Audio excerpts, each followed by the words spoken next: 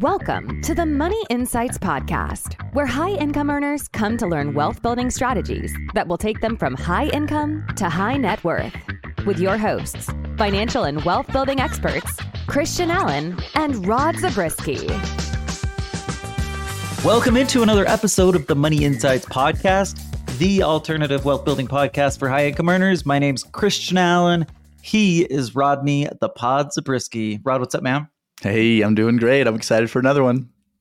The other he is Blake, never takes a break, Brogan. Blake, 3 in a row. Welcome back, my friend. I have nothing. I'm excited to be here. Trifecta. 3 in a row feels great. This is I'm going to call it the deadly duo. I'm just here to watch. Okay, so we are in part 3 of this marathon life insurance series, which again, just when you say it that way, sounds like so much fun. But I have a feeling people are going to get something from this. So this time, in part 3, we're going to jump into the lightning rod topic that is the infinite banking concept. So before I get into any of that, who wants to go through all of the various names that they can think of for infinite banking? I didn't write them down, so it's got to be off the top of your head. Bank on yourself. Cash flow banking. Becoming your own bank. Family banking. And asset. Perpetual wealth strategy. Did we catch all of them? No. We probably didn't. No, it's probably just getting started. Yeah, you're probably right. There's probably like 15 other variations or more. Okay, but basically if you see anything with banking in it, it's likely has some connectivity to infinite banking, which basically came from our good friend Nelson Nash, who's no longer with us, but wrote the book that basically sparked the rest of this banking revolution, we'll call it. Thank you, Nelson Nash. I will say this, I do not subscribe to Nelson Nash's book in most ways. However, in one very important way I do, and that is that I very much love highly overfunded cash value life insurance because it has a lot of powerful purposes, which we'll get into. But right now we want to focus, really be laser focused on infinite banking. So Rod, this is all you, man. Give us an overview of what the infinite banking concept is. And then Blake, you get a chance to kind of fill in whatever Rod misses. Okay, so I'm going to start at the beginning with Nelson Nash. And basically what he did is he said he knew whole life really well, how to build it, how to overfund it, how to get the most into the cash value so that then you could use it. And he said, okay, well, if I'm going to use it for anything, I might as well use it for everything. So in other words, I put money into my policy, and then I'm going to take loans against my policy to, again, do everything. I'm going to pay my bills. I'm going to buy my cars. I'm going to go on vacations, all of this thing. And it's better because if instead I'm taking my paycheck and setting it into my checking account and then paying my bills out of that, well, the checking account is inefficient compared to the growth that we can create, this 5+% tax-free return that I can create in the policy as a starter. And then secondly, when I loan against it, I'm creating an interest rate arbitrage. In other words, the interest that I'm paying on the loan is lower than the interest that I'm always earning inside of my cash value of my policy.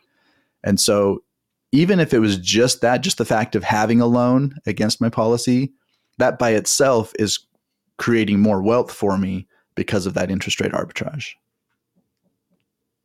So basically it's like using the investment optimizer, like we focus on it for investments, but it's just like trying to accomplish something similar, except with, things like spending money on a vacation.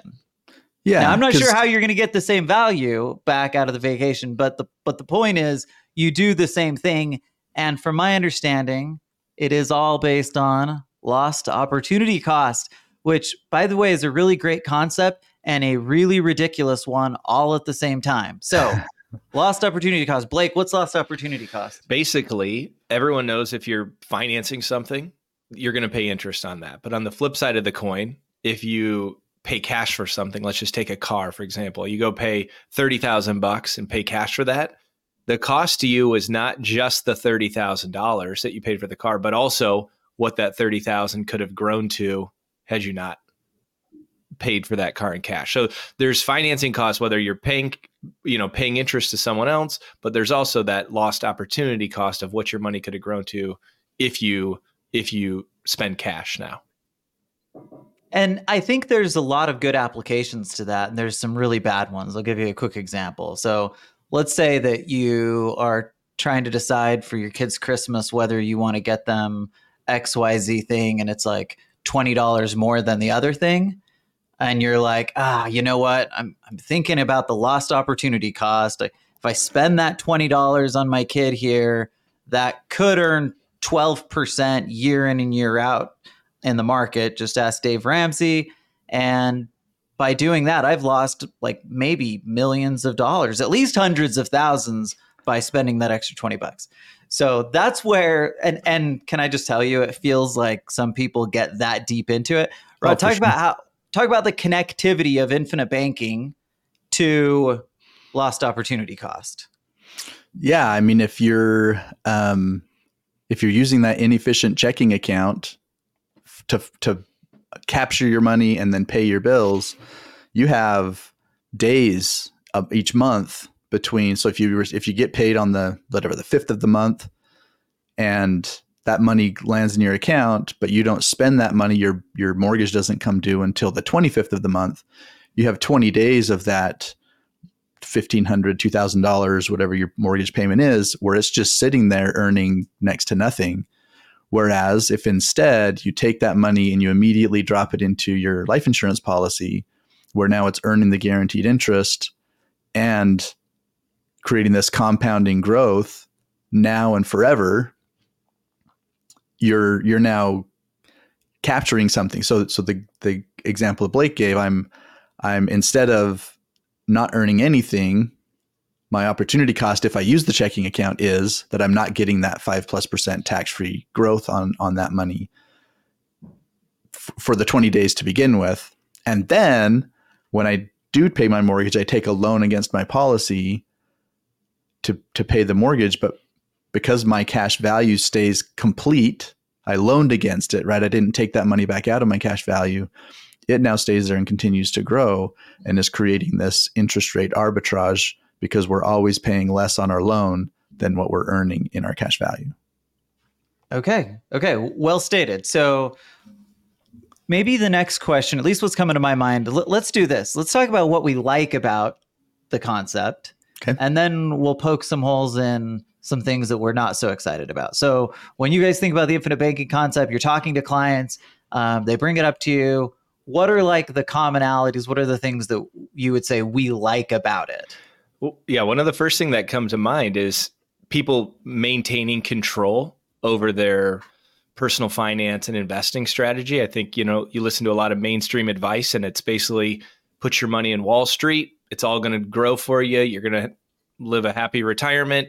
Your kids are going to inherit millions of dollars because that thing just compounds to the moon every year and never goes down, which we know is probably not going to happen that easily. So what I like about the infinite banking stuff is that, hey, put you here, you have more control, be a little bit, I feel like it triggers the entrepreneurial part of people's brain. Okay, now I have cash value. What should I be doing with this? That's one thing that I do like about it. I think that's great. It's like, yeah, that's a really good one. I wasn't even thinking about that. It's like, there is a philosophical difference between generally people that are saying, hey, I want to go about my finances in this way, right? They've kind of most often at least seen that there might be other ways to consider getting there besides socking money into 401ks and IRAs and hoping the market performs. So I love that one. That's a really good one. What else do you guys like about it? It's a system. So it kind of creates this, a lot of people like the idea of a forced savings and 401ks. Again, that's one of the kind of talking points about the 401k. It's like, hey, take the money out of your check before it even lands in your account. And in this case, you're kind of creating a similar situation where it's like, hey, they may not be able to make a direct deposit from your employer to the insurance policy, but if you're just building it like clockwork, it just comes out. The money lands on the 5th. You tell the insurance company to pull it back out on the 6th, and so now it's in the system, and so you're systematizing this kind of wealth building model. Yeah. And then maybe the biggest, most obvious one, maybe not, at least to me, but it's just the fact that we have clearly stated that we like high cash value life insurance. Mm-hmm. And we're going to talk about whether we use or what type of life insurance we use with the infinite banking concept. But it's almost to me like we back into a lot of like good benefits, right? Like, again, it's the things that we talk about with high cash value life insurance. We're getting a good return. We're getting some asset protection, some death benefit. Like, we're potentially getting long-term. So we're getting a bunch of these benefits, right? And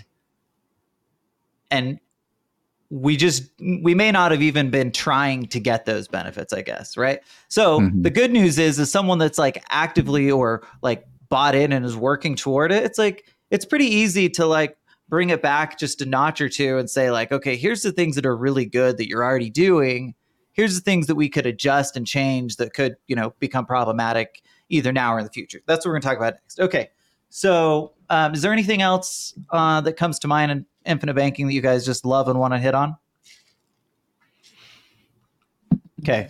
I think the crickets suggest that we've touched on all the positives. Okay. So what are the things that we don't like? Maybe what are the problems? Actually, no, yeah, let's do it that way. We're going to get into the problems and then we're going to get into what type. Okay, so what are the problems that you guys are seeing with infinite banking and just your experience out there in the field? And I know we'll get more into the details on some of these, but more philosophically, one of the things I don't like is when I hear people present it or read the book. A lot of times I think that people think the policy in and of itself is the wealth creator. So just by moving money in and out of this policy, you're going to become wealthy just because you have that and you've adopted this system. And really, our clients and people who utilize these strategies, the major wealth creation is what you're actually using the capital to go out and do and create higher rates of return, whether that be in your investment or your business. Now, is putting the money through a policy first going to be beneficial? Absolutely. Right. And we teach that. We love that. But the wealth creation is in what you're doing in business or in investing, not necessarily in just moving money in and out of the policy. That's a great point. And I think that's when watching the YouTube videos out there, like, I think that's one of the main things that people are just missing. They're missing that conversation and trying to overemphasize the policy and are underemphasizing the things that we can go out and create, right? Like, as an organization, we help people utilize policies to magnify the things that they're already doing or that they want to be doing from an investment perspective. To your point, Blake, that's really where wealth is created. I love it. Okay. And that is a huge problem because it's overemphasized. Can I add just one story to that? I mean, I've been working with someone recently and he was not an alternative investor, but he learned about the strategy, kind of liked it. And as we continued down the conversations, it kind of became clear that this strategy might not be beneficial for him in the sense that he just was not used to alternative investing. He had no ideas what he would be doing with the money. The things that he was doing already were working well. And so we ended up basically not doing any business. And we may come back and do it later as he's starting to research different things. But it's not, we weren't just saying just because you have this tool, you're going to be better. It's more of like, what is the plan once we have that tool set up that's going to help you create more wealth? So. Yeah, that's a really good point. I love it. Yeah. Now I'm going to take the flip side of kind of what Blake is saying, just to be really clear, because there might be some people listening to this and they're like, wait a minute, I'm really confused about these guys. What's the difference between Investment Optimizer and infinite banking? And yeah, it's really, you kind of hit on it a little bit there, Blake, but it's the difference between using the policy for, I'll call it consumer spending, versus using the policy for investing and creating value out there somewhere. And it may sound like a small difference, but really when you think about it, it's a huge difference. In other words, if I'm using my policy to go on vacation and to buy my cars and these other things, I'm not saying you can't do that, because you can, clearly, right? You take a loan from your policy, you can use it for whatever you want. But when I do that, when I first learned about infinite banking, I read the Bank on Yourself book, and when basically she painted this picture of you put money in the policy, and then she gave an example of going on a trip to Europe. So you have the money in the policy, you take a loan against that, and it's much better than just putting it on your credit card, which I'm totally in agreement with. But then after you get back from your trip, then you're little by little paying down that loan that you took to go on this trip. And the piece that I had a really hard time with was I'm still putting money, like new money going into my policy, filling the bucket. And I'm coming back and paying down the loans for when I went out and spent it. I'm like, where's all that money coming from? I couldn't put the pieces together to say, where, like, somewhere out there I have to be creating additional value. I felt like I had to go get a second job so that I could do both. Do you know what I mean? Right, because you're saying the issue is that the value creation in that sense, if I'm using that system, isn't from using the money to get a return. That it doesn't do anything, right? That's the opposite. That's a consumer situation. The value is coming because you come up with extra money in your world to income. Put more money into the policy. I remember going through this and just, okay, so you brought up the first time you heard about it. The first time I heard about infinite banking, this is great. It was 18, 19 years ago. I had just freshly gotten into the business, and I started when I just barely got into it. I started with Primerica. I've told people my story, right? So I'm a term guy, term all the way. That's it. It's term or die, literally. Okay, so I go into I go in to visit with my sister, my brother-in-law and sister, and they're telling me about this thing that they were pitched, and it's this Bank on Yourself thing, and I'm looking through it, and like I was just like, this is like the worst thing ever. Like I couldn't even tell you how disgusted I was. And to be honest with you, the thought that came to my mind, and I think that it still is that, it's just softened, but it's more or less a marketing strategy, right? Mm-hmm. Because here's the deal. If you think that you're becoming like a bank by doing Bank on Yourself, you're just not, right? There's some like small philosophical things that we pluck out, but what ends up happening is the Bank on Yourself crowd, they go and they go into this big pitch about how this is how banks work, this is how they do things, and then they make it seem as though you're suddenly working like a bank. But guess what? We can't use fractional reserve banking to our benefit like the bank does. So guess what? It doesn't even do us any good to know what that is. I don't know why they keep teaching it. But what we can do is we can use the cash value that's gotten a better return, that's replaced our opportunity fund, to go out and create more value. And that's like real, I guess what I'm saying is it's not hype. Like obviously we market the investment optimizer because it works. But we really try to take out all of the like messy stuff that just doesn't work, that's less important, and focus in on the value proposition. And to your point, Blake, the value that we can help people with is helping them understand how to go and create more money, create better returns, particularly in the alternative investment space, taking control of their own money, moving or transitioning at least somewhat from that traditional world. And we know by doing that, they're going to create a huge amount of additional value. What we're not saying is that by coming over and having a policy, suddenly you've like arrived at this place, right? It's a small part of what really successful people do to create and build wealth. Ooh, yeah, okay. So maybe breaking that down a little bit and saying, okay, therefore what, right? Like we've thrown these ideas about consumer spending versus investing and things like that. So to me, what infinite banking does is it it's like taking it too far, right? If you're saying, hey, put your paycheck in there into your policy, that's how we build your premium, is because whatever your net of taxes and or monthly amount is, we're just going to drop that into your policy. Then there's a huge problem. There are several problems with that. But again, number one is, if I'm putting that into new premium all the time, then how am I ever paying down the loans? And they might say, don't ever pay down the loans, just let them roll, because of that arbitrage in the interest rate, which we'll get into here in a little bit. We're going to get into that. Okay. But then secondly, here's another, to me, it feels an awful lot like the people who say, put all of your extra cash paying down your home. Because again, not that that's a bad idea in and of itself, but at the very least, what it doesn't do is account for the what ifs of life. So if I'm set up to put all of my paycheck into my premium all the time, what happens if I lose my job, or if I get downsized, or whatever, right? Like I've built this, and okay, yes, we build it with what we call a funding range. There's some flexibility in how much I have to put in each month. But if I'm out of work for 6 months, and number one, that's my backup, my emergency fund. Oh, but I've been loaning against it to go out and pay all my bills and go on vacations and buy my cars.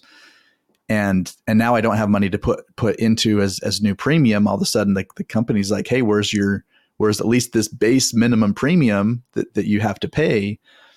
Then it just all of a sudden it can blow up on you with kind of this relatively small, very realistic example of losing your job for a few months.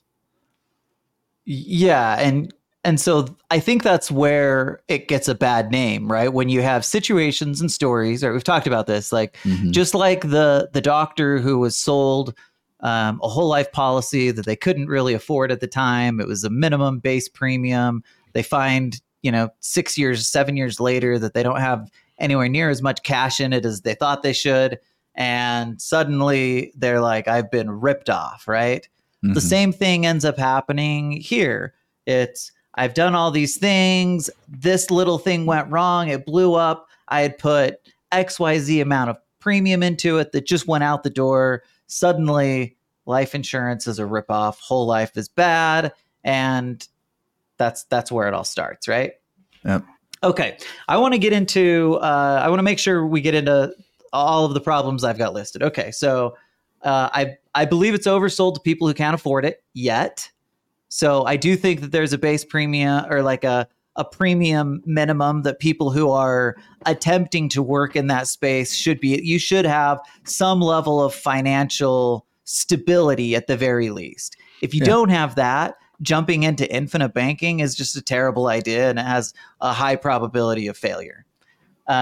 We talked about trying to do too much. I mentioned it's nothing like a bank. I think there's a problem when it spills into IUL. We're going to get into that in a minute. And I say specifically when it spills into IUL without the proper education and planning. I think that caveat's really important. And then the other one is that this one's funny.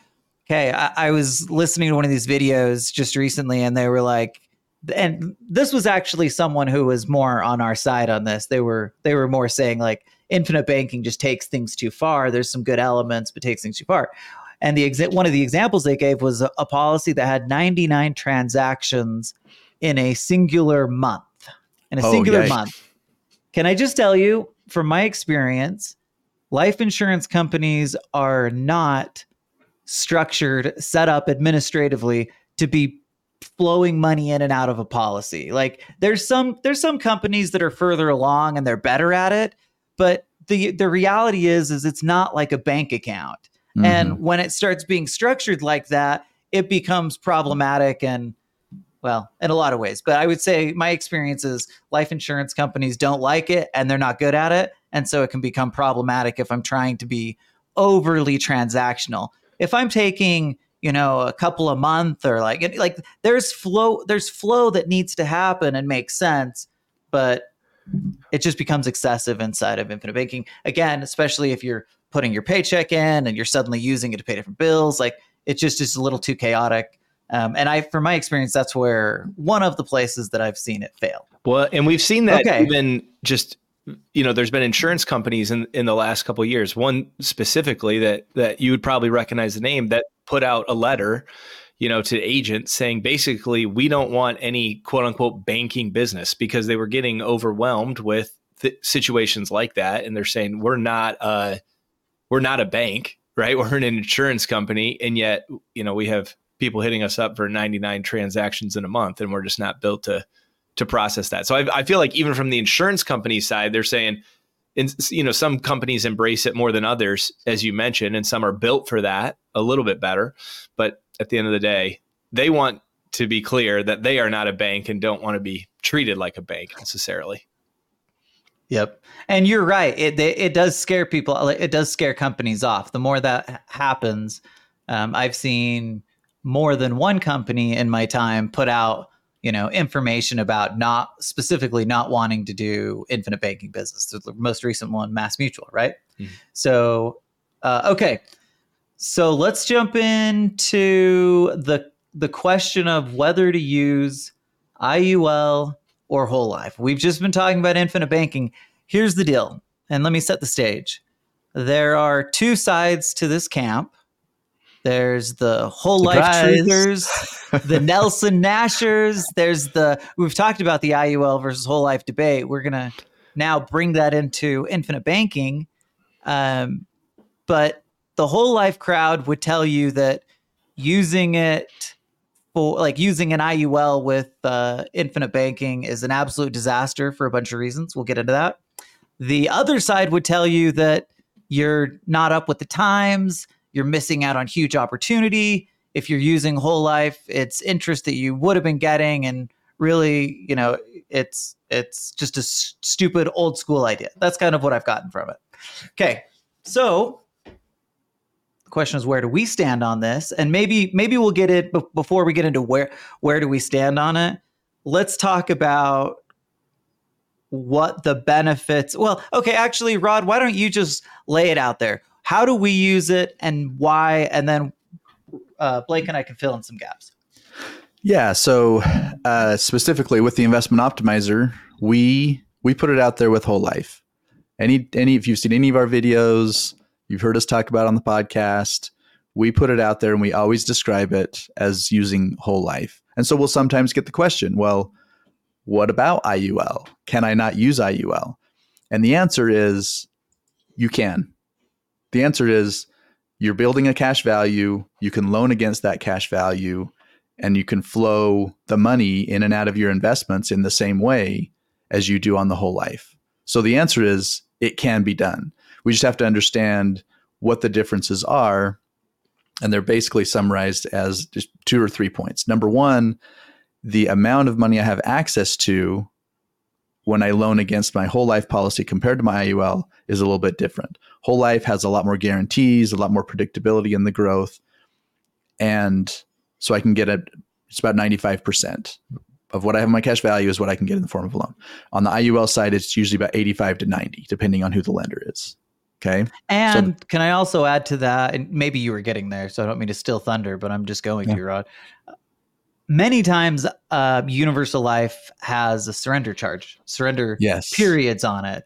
So if I go into that and there are riders that I can use to eliminate that, right? But sometimes it'll drag the policy down overall. So one of the elements here is that most IULs, and at least if the higher performing long-term ones, are almost all going to have some sort of surrender penalty, which just means I have access to less of that money. And it could be, a period of 10 years where I get more access each year. But if I'm wanting to take money immediately to go invest, well, I don't want to have access to only 50% of my cash value, right? I want to have access to as much of it as I possibly can. Yeah, absolutely. So we'll call that point number 2. And then point number 3 is the whole reason for why they offer less is because on IUL, you just have less predictability on a year-to-year basis. And admittedly, it would take, Great Depression, .com busts type of 2, 3, 5, 4 years in a row where the market is down in order to create this scenario. But let me ask you this. If I'm buying the policy and I'm 40, 50, even 60 years old. I'm going to have it for the next 30, 40, 50 years. What are the chances of something like that happening? Well, they're probably pretty good. So if you're using IUL as your policy in the investment optimizer, then you just have to be a little more aware, a little more paying a little more attention to what's going on with the underlying policy. So if I was asked, okay, well, why then do you lead with whole life and IUL is kind of like an afterthought if somebody brings it up? And the answer is the very consistent, predictable growth means that when I'm taking loans against it, I don't have to worry about that underlying asset, what's happening with it on a year-to-year basis. It's going to grow. I know how it's going to grow. I don't have to worry about that. Secondly, I don't have to worry about surrender charges. I don't have to worry about having access to less cash as a percentage of what I have there, et cetera. So now going back to what you said earlier, Christian, the fact is, because IUL can be used, there are people out there who would want to use it. Like they look at the facts and they say, okay, I get all of what you're saying, but I still like this higher upside opportunity that I get with IUL. So I want to use it for my investment optimizer policy. And if that's the case, then I have no problem with that. You know what I would say? I would say, and you basically said something similar to this, but if you are going to use an IUL to go out and invest money through, you've got to keep more cash in it. Mm-hmm. Like that's kind of, you just got to have a bigger reserve and understand that because in a given year, right, I could get a 0% return. I could still have cost on the policy. I could have some negative potential arbitrage in my loan rates. Like there's things that could happen that could negatively impact that I have to be prepared for. And so therefore, what do? Just like most things can be solved by carrying more cash, that's how you do it, right? Yep. But there's an opportunity cost there too, right? Because if I've got to carry more cash there, that means that there's less money that I'm going out and producing, which again, going back to your point, Blake, the best place that we see people creating wealth is in things like their business, real estate, the alternative asset space. Like that's where people are generating the most wealth without question. And if I've got to keep more money there, again, it's lost opportunity cost on a small level. Okay, that's... Whew. So where do we want to go next? I think that's helpful on the investment optimizer side. Now let's bring it back to infinite banking. So if I'm being told use those loans for everything, you're going to create this interest rate arbitrage. Well, let's expound on that a little bit more, because if I'm using IUL, on average, am I going to create higher interest rate arbitrage? Probably. I believe that, right? Clearly with our capital avalanche. Yeah, we believe that's true. We think that that's going to happen. But again, in those shorter time frames, if I'm putting the money in and taking the loans, 99 transactions or whatever to pay my bills and do all of this, and I'm basically tapping out or maxing out my available loans. And then again, I have these time frames where the market's struggling and or I'm struggling, then not only am I not creating the interest rate arbitrage in that year, because if the market's down and I don't get an interest rate credit to my account, but I still have interest accruing on my loan, then I have to come up with that out of pocket or be prepared so you've lost like you said. The return, you've lost the actual, so you've got no return in that. You've had cost of the policy, but you've actually lost money because you've been borrowing against it. And now and by the way, like, let's just say overall, like, and this is I'm not going to get into interest rate arbitrage, but I think that's an element that goes back to infinite banking where they're counting on this being like the wealth creator. So back to our point, Blake's point, the wealth creator is not that. This is like the accentuator of wealth that creates wealth. And even inside the capital avalanche, like just by putting cash into a policy, like that in and of itself is not going to create amazing wealth, right? Like it's powerful. It can be a tool, but what's really creating wealth in capital avalanche is like the additional leverage that we're creating on top of a really solidly built asset, right? We compare it to real estate for a lot of reasons. Okay. Can I think I do Go want to ahead, hit Rod. a little bit on the interest rate arbitrage, even going Okay. back to just use this opportunity to go back even on the whole life policy and Do it. maybe blow up a little bit of what the infinite bankers are doing or saying, or at least the message that they're putting out remember, there. Rod, we got to get into direct and non-direct. And this will lead us into that. Is this a pre? Okay, this is a good prequel. Yes. Love Yes. it. Because they're telling you will always get a higher return in your policy than what you're paying in interest on the loan. But the problem is interest rates just went up over the last year and a half. So if I'm earning whatever the company is paying 5.5%, well, a lot of the companies they're using are not even paying that 5.3%. But now the interest rate on my loan is 6%. I don't know about you, but now I'm upside down. I'm losing. Not exciting to borrow in that situation, no. right? And so if I've spent the last 10, 15, 20 years building up this cash value, it's now $500,000 and I have a $470,000 loan against that. And I'm banking on this interest rate arbitrage working in my favor, then a lot of people are coming to a hard reality right now that a shift in interest rates makes it so that you're not necessarily always getting that positive arbitrage. That's a super important point. And we hit on this earlier a little bit, but life insurance is going to lag slightly behind where interest rates are going, right? So in a declining interest rate environment, we saw life insurance rates like be higher than most of that time. And over the long term, they will certainly beat interest rates. Like it's designed to do that, but it's going to lag behind it. So to your point now, Rod, and this is going to take us into direct and non-direct, if that's been your plan, you're potentially upside down because now the loan rate is higher than what you're actually getting credited. And that becomes especially problematic if you're in a non-direct recognition situation. So this is what, Rod, this is the story you've been saying. You've been telling the story for like 10 years. And it's been like, pounding the javel at it. And yet, like, I don't think that many people believed it because interest rates were just always in favor of non-direct being a little bit more advantageous in that given situation, right? Yep. So, but now we're in a situation where that's no longer the case. Okay. Well, who wants to describe? To that point, though, I think infinite banking in the book, the Nelson Nash book, was written, from my understanding, like 20 years ago or so. Now, maybe late 90s, early 2000s. And since that time, interest rates have only been declining, right? Up until 18 months ago or whenever. So for the longest time, basically all of infinite banking's history, it has been beneficial to be in the non-direct, and you can preach this interest rate arbitrage. But as you guys are mentioning, the tide is turning on that here more recently. Not only is the tide turning, but it was never that big of a deal to begin with.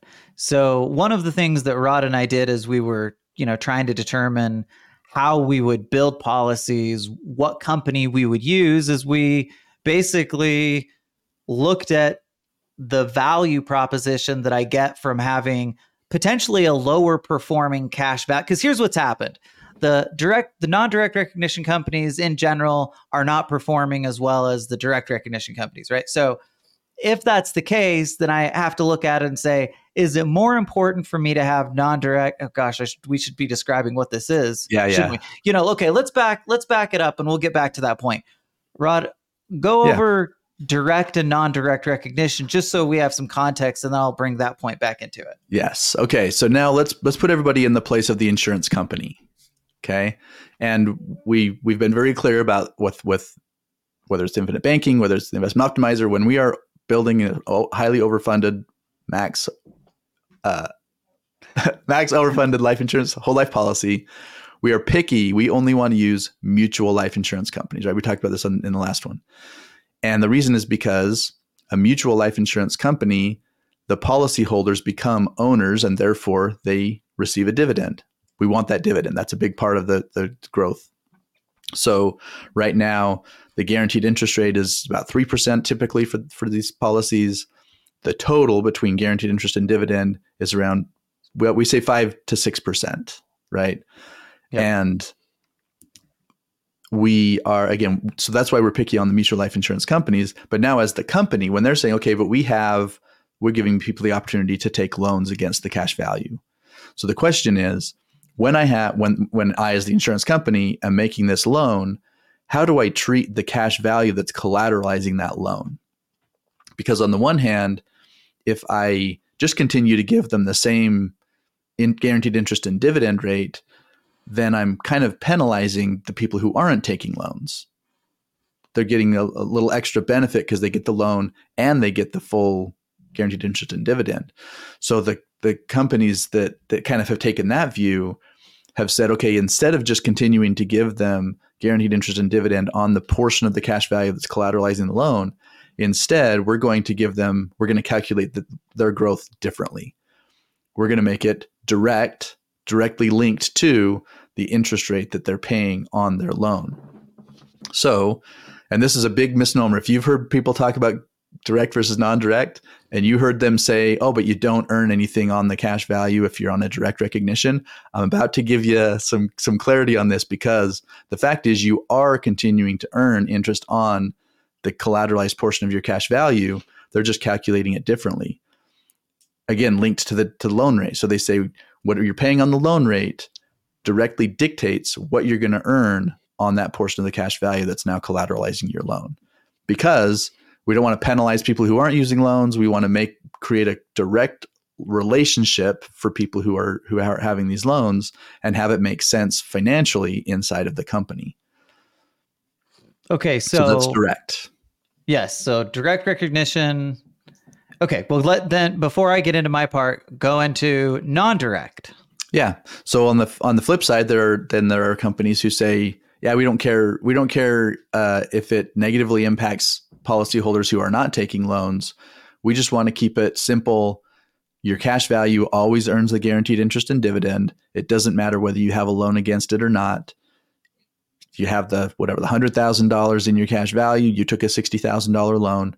Your $100,000 continues to earn the guaranteed interest and dividend, no matter what. Okay, Blake, talk about how the whole lifers, the Nelson Nashers, how they feel about direct versus non-direct. Well, yeah, maybe they certainly have an opinion, and that's we want to avoid using direct recognition basically as much as possible. So I've heard them say no matter what. But I've heard people say like, I'll use a direct recognition policy only if basically all the non-direct recognition ones aren't taking the business or whatever the case may be. So it's like the ultimate backstop would be using non-direct. And it holy smokes, this is like you've really got to be going off the reservation. Like you have a chance of getting kicked out of the Nelson Nash. I think he actually still has an organization, but you could get kicked out for doing something. And by the way, like if they even see that you're like sniffing at an IUL, it's an automatic out. So just remember, if you're getting in the Nelson Nash Club, those two things are huge no-nos. Okay, keep going, Blake. Yeah, so they would say things like, why would we ever use a direct recognition when it's going to impact our dividend, right? No matter what, we're using this strategy to flow money in and out, and we don't want our dividends affected at all. So we're just going to stick down the non-direct route. Now, a couple things on that. From our perspective, again, we're looking at not necessarily just philosophically, what do we want, but we're looking at what policies are going to create the most value for us personally, as well as our clients, right?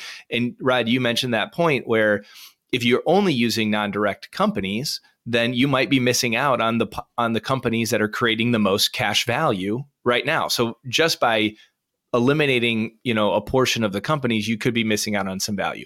Secondly, I want to add one point to the direct recognition. If you own a direct recognition policy, there may be times that you can essentially turn it into a non-direct recognition policy and do that by utilizing loans from a bank. So as opposed to, we're talking about taking loans from the insurance company to go do whatever you're going to do with it, you also have the ability to borrow or set up essentially a line of credit, use your cash value, set up a line of credit, just like a HELOC, but the cash value of the policy is what's serving as collateral, and then go get a line of credit from a bank and flow money in and out of that side.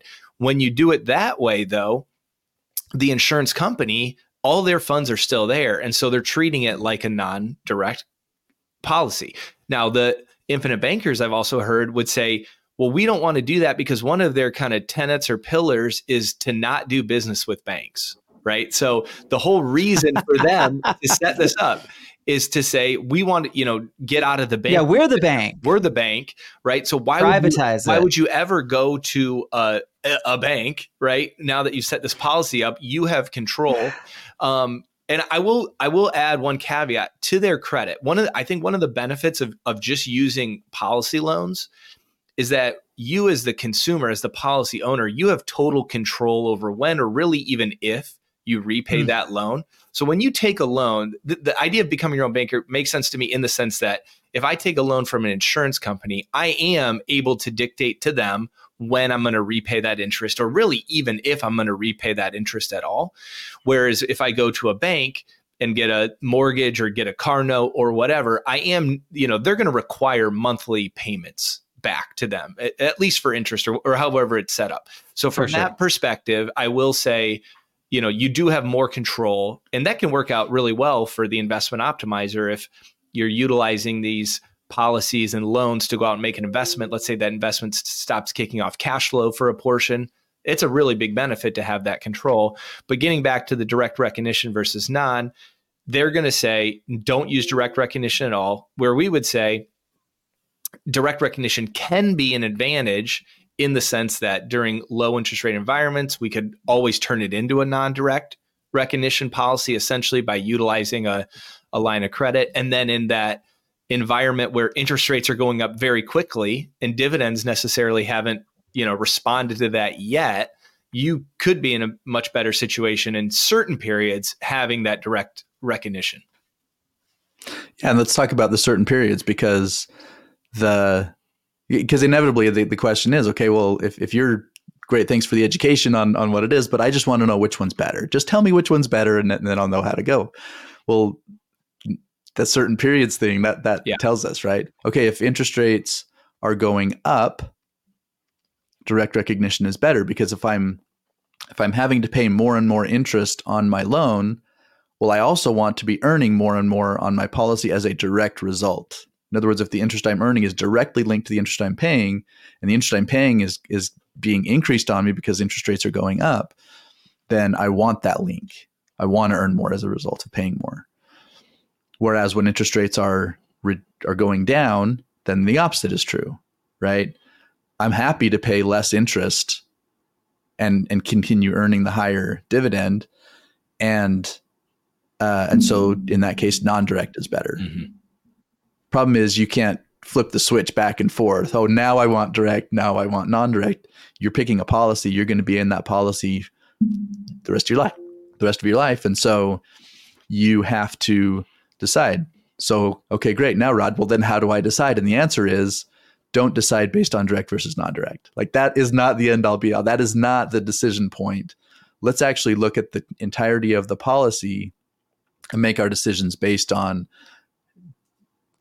what can I build in terms of cash value? What can I expect from the company? Et cetera. So don't let yourself, when we say we don't do infinite banking, one of the reasons why we are so putting ourselves against them is it creates these types of rabbit holes that are totally unnecessary and not helping you if your focus is on creating value in the way that we describe the investment optimizer. So basically, and this was the point I was getting at before, our analysis suggests that the policy's cash value growth is a lot more important than whether I can get potential arbitrage, which again, to your point, I might be getting it, right? Like if it's a guarantee, that might be different, but I might be getting it. But here's the deal. Even if I am getting it, it doesn't make up for, at least in the situations we've seen, the best cash value, the companies that are growing the highest cash value are still creating more value than what you're getting by having non-direct recognition, even if it's in your favor the entire time. And that's a big difference. Huge difference. Okay, I want to talk about loans before we're going to finish up here pretty quick, but I want to make sure we talk about loans because one of the issues, and we may have hit on this kind of a little bit in when we were kind of poking holes in IUL, but one of the issues is IUL can blow up, right? Whole life is more stable, and I've heard that kind of messaging out there from the whole lifers, like it's safe, it's secure, we don't have to worry about it. This is the big one, phantom income, right? So which one of you wants to talk about how loans work in life insurance, phantom income potentially being a problem, although it's a problem in both policies, ironically, or could be, but who wants to take that on? Yeah, I'd be happy to. So when we talk about using life insurance, especially when we're using life insurance for income in retirement, but in this case for infinite banking, if I'm always, not always, but I tend to push the limit up to the upper limits of how much I can get as a loan. I can push it to a place where, again, especially if I'm never paying off that loan, right? If that's the message I'm hearing is you can take the loan and don't ever pay it off. Okay, so this is important. A loan that you don't have to pay off. How in the world does that exist? Perfect. Okay, so the cash value inside the life insurance policy is acting as collateral for the loan. So it doesn't go anywhere when I take the loan. It stays there, continues to grow and compound. But I took the loan and I'm accruing interest on the loan, right? The insurance company gives me the choice.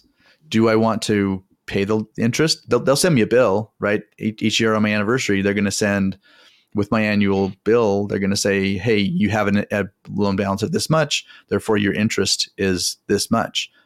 And I can pay that, but if I don't, then all they're going to do is just capitalize that interest on top of the loan.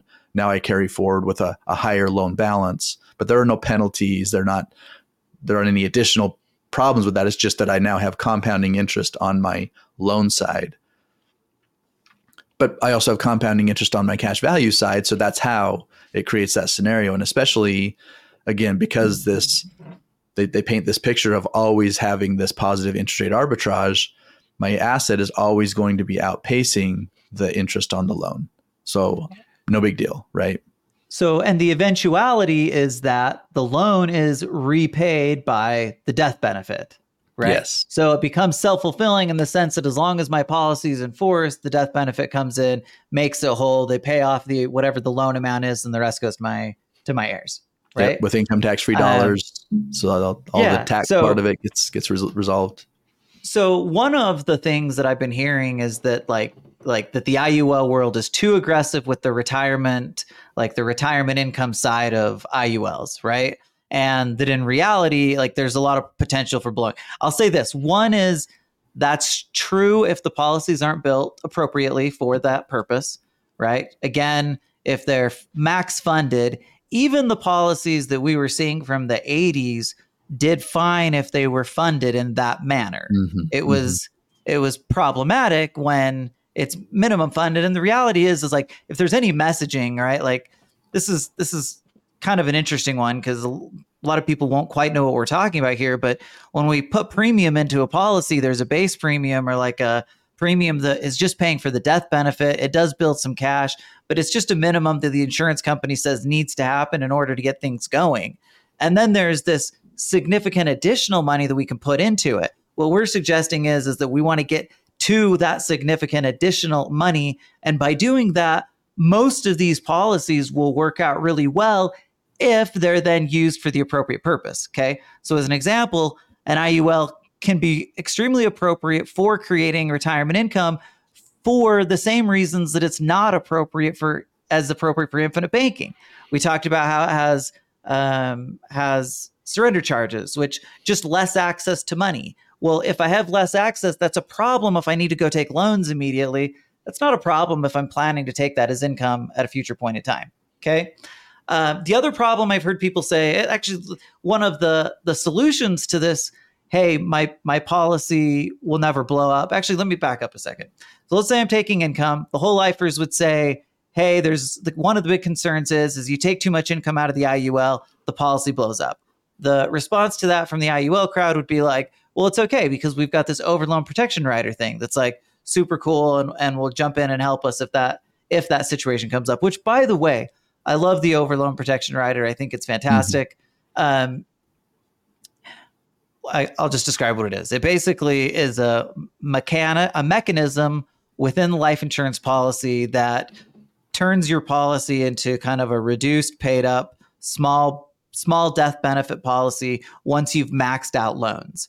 Okay, so then the whole lifers would come back to the IULers and say, well, that's great, but that thing doesn't even kick in till you're 70 years old, right? And then the IULers would probably come back and say, well, if it's running out before 70, you've definitely built the problem. You've built the policy wrong, or you've taken, you just haven't, hopefully you've done everything wrong.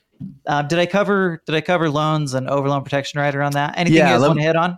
Just on, because you mentioned phantom income earlier. So let's talk about the result if it does go awry. Because if I ended up taking too much loan out and it may trigger my policy to lapse. Or in other words, if my loan balance ever gets as high as my cash value balance, then that would, the insurance company never wants it to get too far. So they would call the loan, use your cash value to pay off that loan. Now your policy went away. Mm-hmm. So it's been surrendered. You no longer have a death benefit. The policy is no longer in existence. Yep. You do have a gift, though. From the IRS. So at the end of that year, the insurance company is going to now send you a 1099. Well, why a 1099? Because you have cash value in your policy. It did grow above and beyond what you had originally put in. And if you were to have taken that out as a withdrawal, you would have been taxed on whatever the growth was at ordinary income rates, right?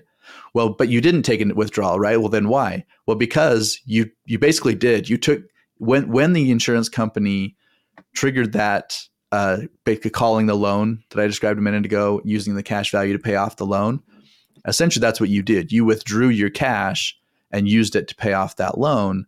So now you have all of this growth in your policy that you didn't pay income on when you were taking income as a loan.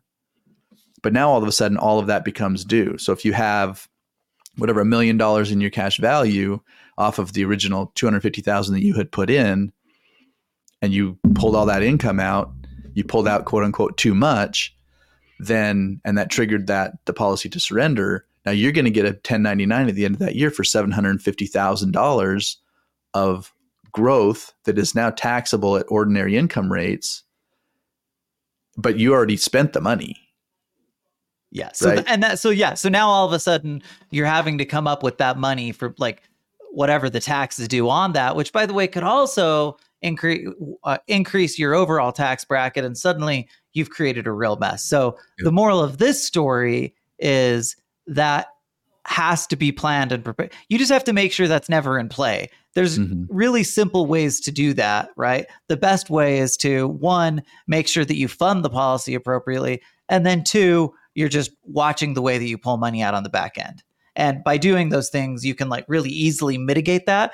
But that is a problem. And again, the whole lifers would say, like, by using it in that way, which is ironic because the same thing applies in the infinite banking world, just in a little bit different methodology, right? Yeah. I could be an infinite banker for 20 years and then have the problem come up that you mentioned, Rod, where I've like maxed out my loans for whatever reason, and suddenly I'm in the exact same situation.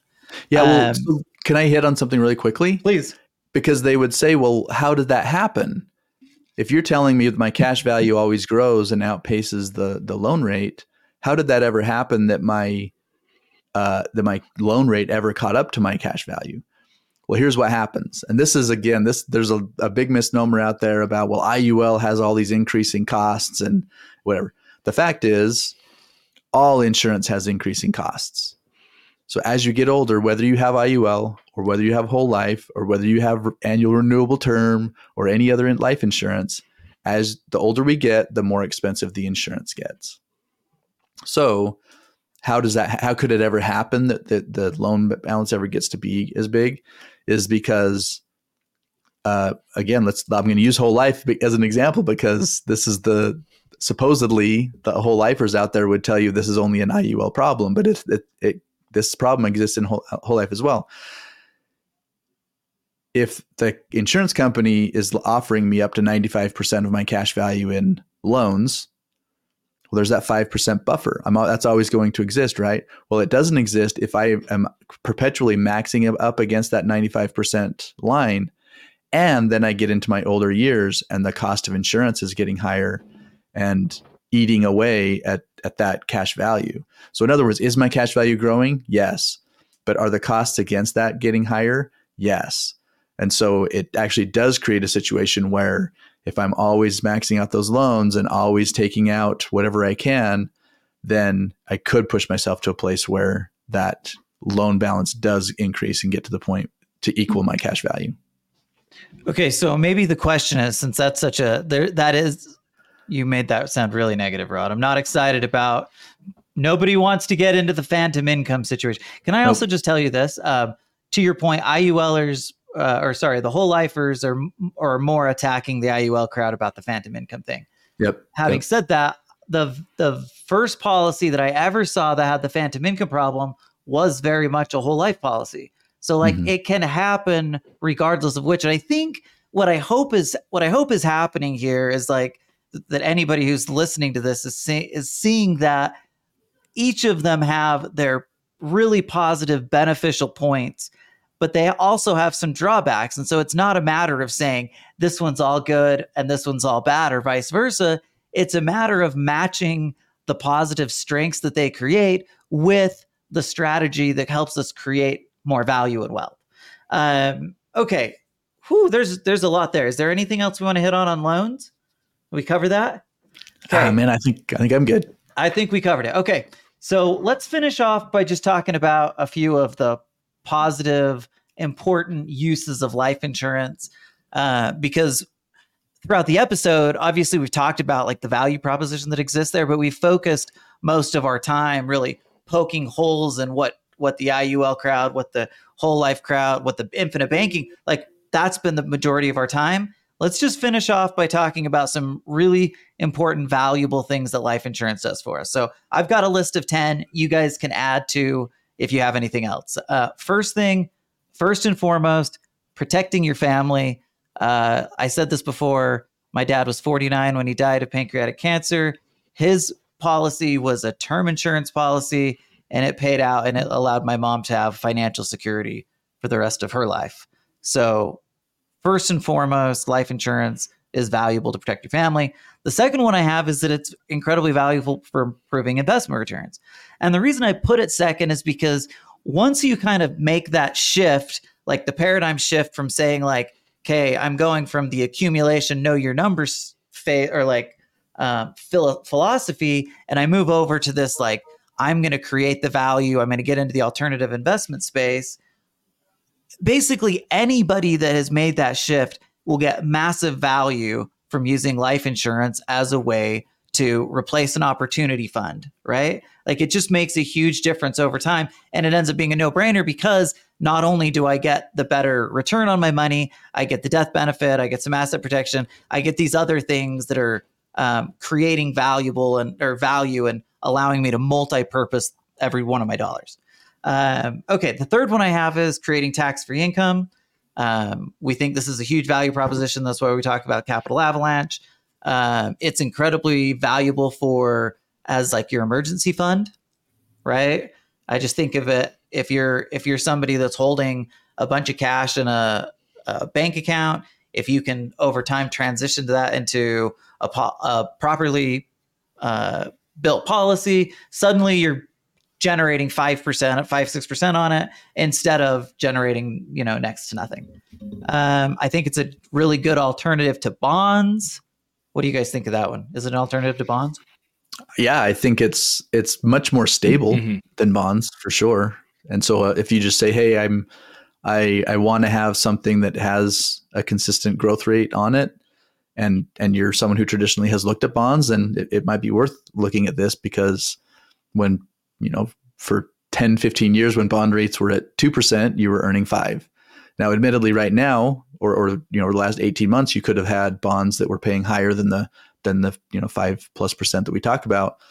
But on average, if you just want to earn more or have more consistency with that, then I agree with that. And then, of course, more availability, right? So it can, again, multi-purpose. If my money's in a bond, I don't have access to that, and I can't earn interest. Whereas I can have this be my high interest emergency account fund, while also being a really great alternative to bonds. And it could be my uncorrelated asset to the market if I'm a more traditional investor. Yep. It's incredibly valuable for optimizing your estate plan. I always say this: life insurance is the most effective. It's the best money that can pass on from one generation to the next, right? Real estate's probably second, but life insurance, from my perspective, is unquestionably the best. It's incredibly valuable for like business planning, things like buy-sell agreements. We talk about deferred comp plans, defined benefit plans. And then I wrote finally specialty strategies, like things we've gotten into in the past: captive, restricted property trust, bank-owned life insurance, all of these things. My point here is just to suggest that life insurance as an asset, life insurance as a tool to continue to build and help us grow our wealth is an unbelievably powerful tool. I just love your point, Blake. It's not it's not what's creating the most value. Our investment, our returns, like investing in ourselves and our business and our assets, that's what's really creating the return. And so if you get nothing else from the pod, this 3-part pod, we hope that you'll walk away feeling like life insurance isn't the end all be all. It's not one's better than the other. It is just a tool inside our tool belt that we can use to create massive additional benefit to the growth that we're already doing.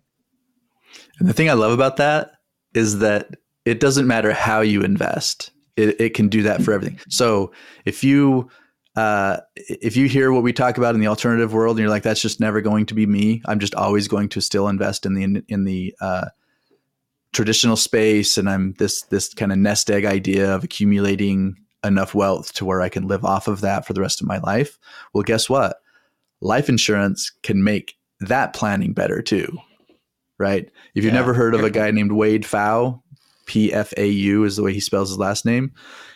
He's a college professor who did a long-term study and basically came out to say that some combination of stock market, annuities, and life insurance, if you're on that traditional track, it's still the combination of those 3 tools that are the best combination to create a positive outcome in your retirement. So whether you're on the alternative space or not, life insurance should be a piece of your long-term planning. Blake, final thoughts? Hopefully this wasn't 3 strikes and you're out. I know that's how you introduced me, but no, this has been fun. Glad we got to do it. I love it. Okay. Thanks everybody for hanging out with us, man. This has been a marathon, but we hope you've enjoyed it, and we'll see you next week. Thank you for listening to the Money Insights podcast. To learn more about the financial and business strategies discussed in this show, please visit moneyinsights.net. The views and opinions expressed on the Money Insights podcast are not intended to be individual financial, tax, or legal advice. Always consult with the appropriate advisor before making financial decisions. And if you're enjoying the show, please feel free to rate, subscribe, and leave a review wherever you listen to your podcasts. This will help others find the show and learn wealth-building strategies for themselves. Thanks again for tuning in, and we'll catch you in the next episode.